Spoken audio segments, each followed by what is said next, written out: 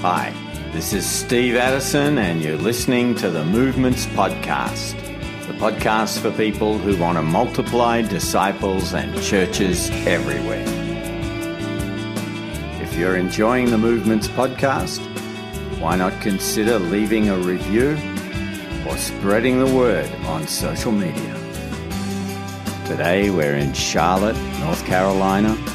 We're talking to Chris Gibson about his journey in pursuing multiplying movements until there's no place left. I really like to say it just started at my point of salvation. I got hurt at work and somebody invited me to a Bible study, met in a race car garage.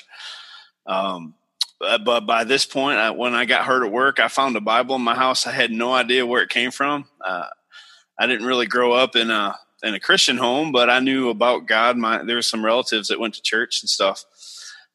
So I started reading Revelation, and I was like, what is this? This is in the Bible? I couldn't believe it.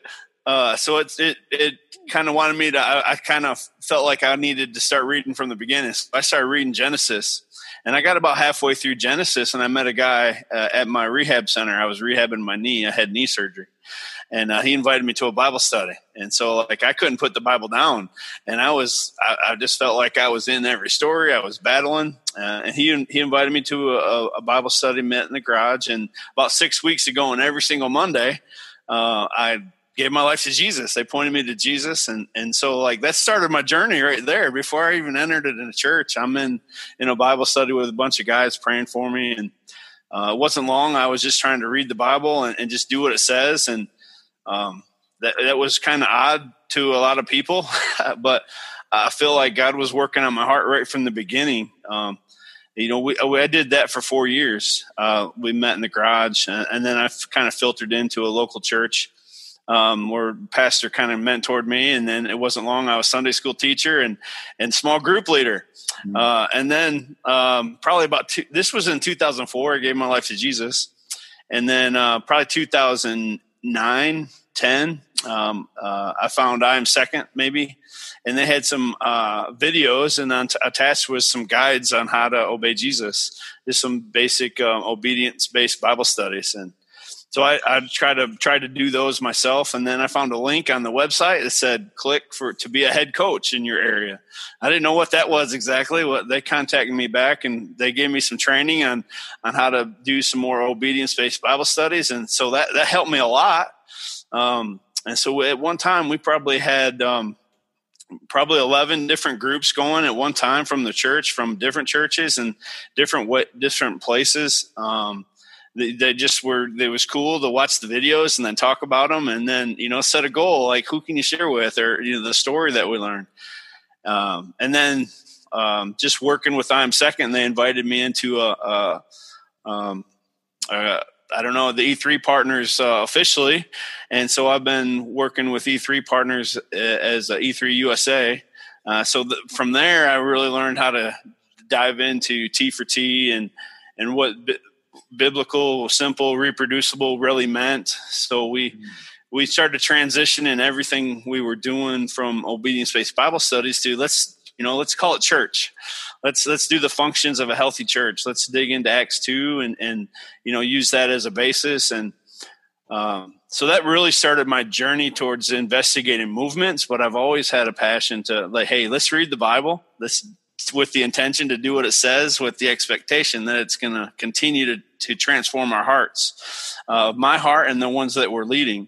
And so I've always had that kind of mentality. So it's been really good to connect with other believers that are on that same path. And, I just feel like that's where God had me from the beginning, was heading this direction. Once we started to dive into everyone's oikos and figuring out that, hey, that's what Jesus did from the beginning, is dove into his oikos. And then I took a couple years where I went to share with my entire oikos, and there was 16 people. The people that I knew came to know Jesus. 12 of them immediately were baptized, and 2 complete families came to know Jesus.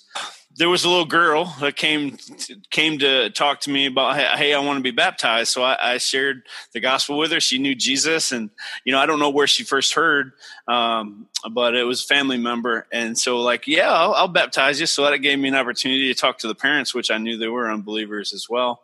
They didn't believe at first, so we set up a baptism, and then we decided to meet at the lake. I don't get the chance to see my family a lot, so we decided to meet at the lake and ended up inviting a bunch of people. And there was 40 people that came out that day. People we don't see a lot, because we live down in North Carolina and this is in Michigan. And we went and we had a baptism service. We prayed. We talked about baptism and what it was, and we went out in the water and I baptized her. And then we came back in, and then the mom was like, man, I need to get baptized. And so I shared the gospel with her again, made sure she knew that what she was doing and what she wanted. And she's like, yeah, I've repented of my sins. She prayed right there and wanted to receive Christ and get into a discipleship group. And so I took her back out into the water and we baptized her. And then we came back in and the dad came. He's like, man, there's something happening here. And he was bawling already. He was just crying over, he sinned against God. So again, I took him and we shared the gospel with him. He retold it back to me. He knew what he was doing. And so we just took him out and baptized him again. And so that was pretty awesome. But I think the remarkable thing that God did is he allowed me to, or not me, he showed himself strong in front of those other 40 people that were there. And so that was really a part of our oikos and our family, my wife and I. And so that was pretty powerful. I think there was something that happened. We were running pretty hard after doing obedience-based Bible studies, switching to church. My family and I don't know if we got burned out. We just started having too many discussions about ministry, and we thought it was time that I needed to take a break. We needed to take a break because we had people calling all hours of the day and night, people coming over all the time, and so we had no rest ever. And so we were doing too much. So we took a fambatical and just kind of walked away for about 6 months. And it helped us really refocus on our family, refocus on things that were important. Rekindle the relationship with my wife again, that we never want to lose that again. And it helped my children as well. I think, because coming out of that, there was a lot of cool things that happened. And so I think that was a pivotal point. And so we came back into the work we took off,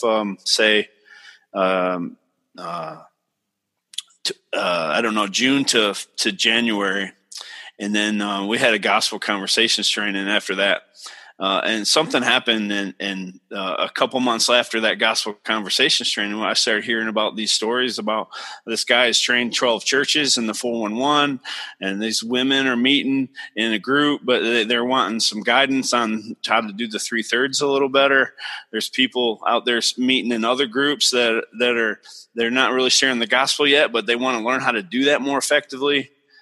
And I think me taking that time away, it forced people to go do on their own. And so I really think that had a big impact the last couple of years on some movement here, and or at least gaining traction. During that time too, we started attending just a local church. So we built some relationships there, and some people jumped into the work from that. And, so I've been mentoring and coaching more than anything else after we came back into the work.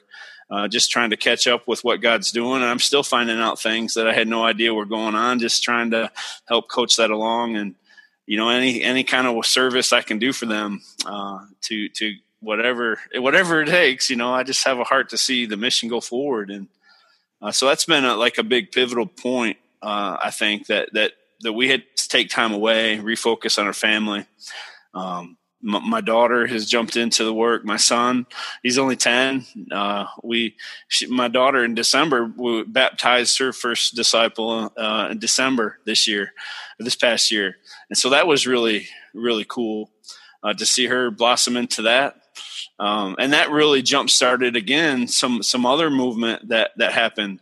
I had another family baptize their son, and my daughter baptized a young man, and so now we have this new family. They're getting ready to move to the UK. So they've been hanging out with us, and they're mobilizing, finishing to raise their final support to get over to the UK, and trying to get them connected with some MPL people over there. And, it's just a roller coaster of things happening. I really can't, I don't know how or where it all took place. But I just know that God's moving in a way that I've never seen before, and been laboring here a while to see movement, been praying and fasting. And it's just been an incredible journey to see God move.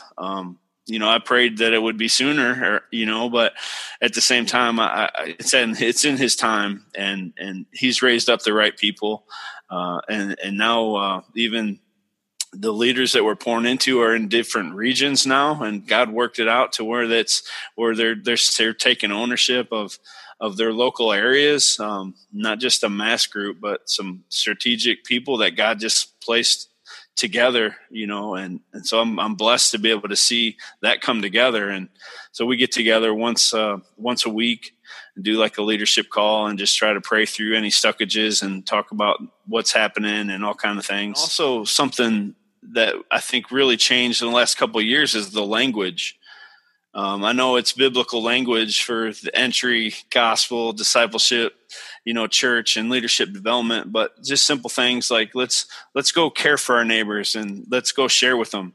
Let's read the Bible and grow together, and let's use gather, or for leadership development like guide or the Holy Spirit. As we set apart different tools, in leadership, and just the simple tools that we say 3/3 instead of pattern of care, trainers or modelers. Weekly harvest is like model zones. When we try to change a little bit of the language, but not really the identity of the tool and how it's used, we found that was not as offensive to churches and organizations that were looking into maybe a church growth strategy, but not really to making disciples or sharing the gospel strategy. But they're willing to look into the work more. And so that I want to say that it was a key element to maybe what has allowed us to train a few churches that are like fully rolling on with the MPL strategy now, the 4 fields. And I say MPL, the 4 fields strategy with the vision of no place left in their city. And so that, I don't know if that's something that's happened, but I feel like that's definitely something that we've changed, the last couple of years. And that's helped out a lot with people that were looking in from the outside, but not really doing a whole lot with us as far as sharing the gospel, making disciples. But they've come on board since then.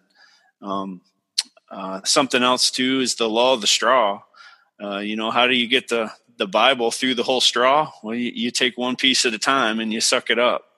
And so a lot less content and more obedience based. It's something that I've had on my heart the whole time, but that's just keeping that principle down, to, just let's learn how to follow Jesus, not just learn about him.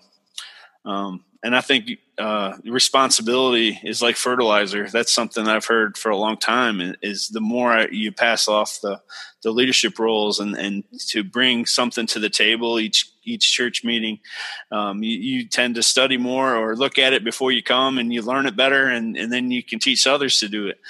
So that's been something that's really big. If those were some key areas that I've learned in the last couple of years to help maybe drive forward on some movement that we haven't seen, or some people jumping on board with joining the team, so to speak.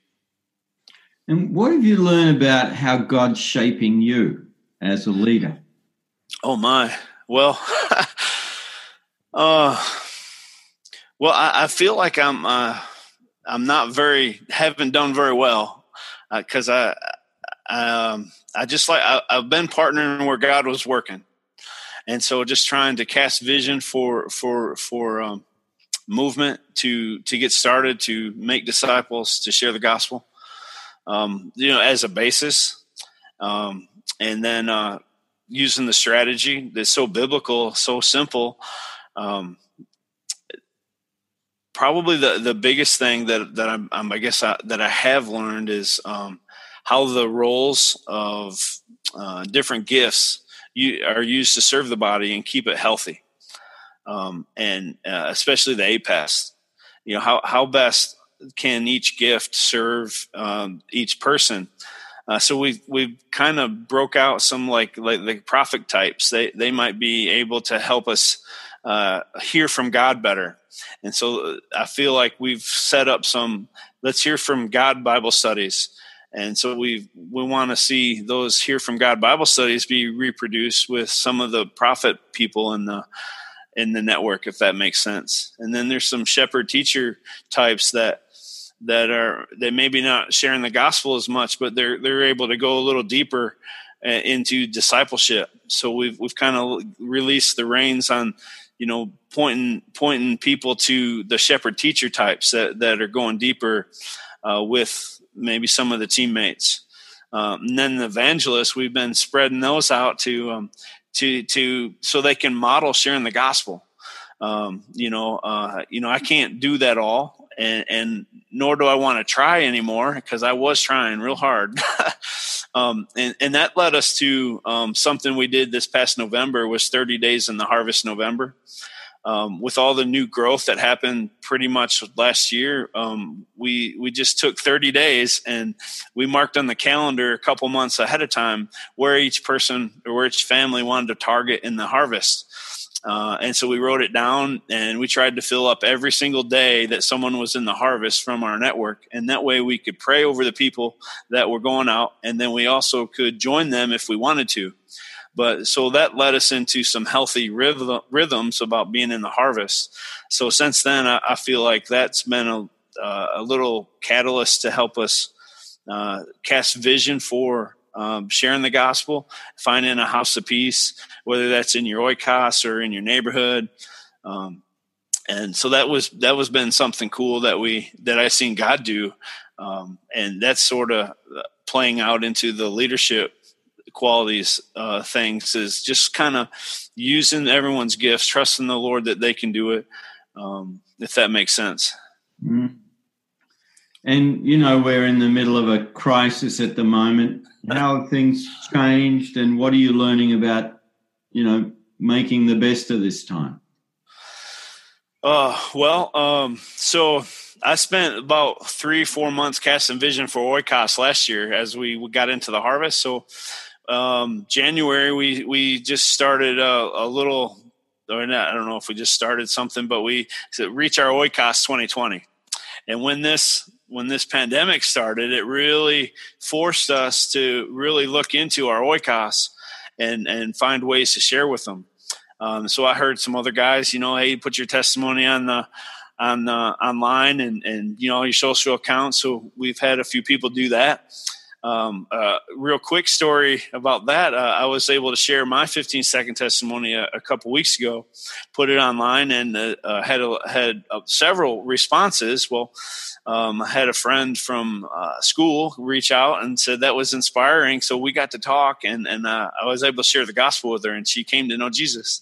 I had people writing out some emails, and just trying to be an encourager, telling their story through email, through video, and there was a couple people that have been able to share the gospel through their 15-second testimony on social media. So it's been a challenge, for sure, not being able to be together with certain folks, but I won't say it hasn't been unfruitful to continue to, share the gospel and cast vision for mission that way. We did a 411 online, the first time I've ever done that. And that multiplied out to three different 411s in the same week. And so that was pretty inspiring. And two Commands of Christ groups came out of the oikos that they spanned out with the 411 that they did. So that was been really cool to see that work. I just feel like it's also maybe raised up some of the leaders, the go-getters, to the top that are still maybe going after movement in a way in the day and an age that we live in. But it's been encouraging to the rest of the body, I think, to know that God is still working and God is still, saving lives. And we had our first baptism last Saturday, actually. since the corona started. And so that's been pretty awesome to see that. When this first started too, I think we all decided, hey, we're just going to slim down to a certain group of people, and we're just going to hang out with them. And what happened is like the churches we were meeting with, they decided to not meet as church, but meet with the people they were ministering to. And it was like, I could have never thought of that. That was something that cool that happened. So what happened was with the baptism was just that. It was someone that he decided he was going to still continue to meet with, and they both agreed to, be as healthy and safe as they could. Well, he came to know Jesus, and now they baptized him Saturday, and it's been a fun time during this time. It's been challenging, but like I can't say that it's been not fruitful for just trying to be obedient to the things that we can control. And Chris, what are you trusting God for? People being mobilized to parts of the world that do not have access to the gospel. I really want to see people from our area be raised up to go. Even if that's me, I want to be obedient to go. And I feel like God wants to do that, and He will do that. And I would like to see that happen. It doesn't have to be from here, but it can be from everywhere. I really want to see Him come back in my lifetime. And I really think it's possible. I really think that we live in a unique time in the world where this right here, the Zoom pandemic, is a good way where the gospel can still go out. It can still reach people, and maybe that's not the end all for reaching obviously every people group, but it's a good way to cast vision and train and see people go. I think, and just trying to use that as a platform with what God's given us to do ministry right now, trusting God that we're just going to be faithful in the things that we can control. But I'm really trusting God that my family, when my kids are grown and gone, that they'll follow the Lord wherever He calls them to do, run after a movement wherever they live. I know that might be scary, but I just soon see them pursuing the Lord wherever, in any part of the world, even if I can't be with them. So I'm trusting God for my family to be on mission and part of that. And I don't know, there's just, other than that, I really don't know, what else I can trust God for. Is just I know He's faithful, and I know He's going to love me to the end, and I know He's in control of all things. And but I would really love to see the world reached and see Him, come back in my lifetime. Don't forget, if you're enjoying the podcast, why not leave a review or spread the word via social media? It really helps. This is Steve Addison for the Movements Podcast.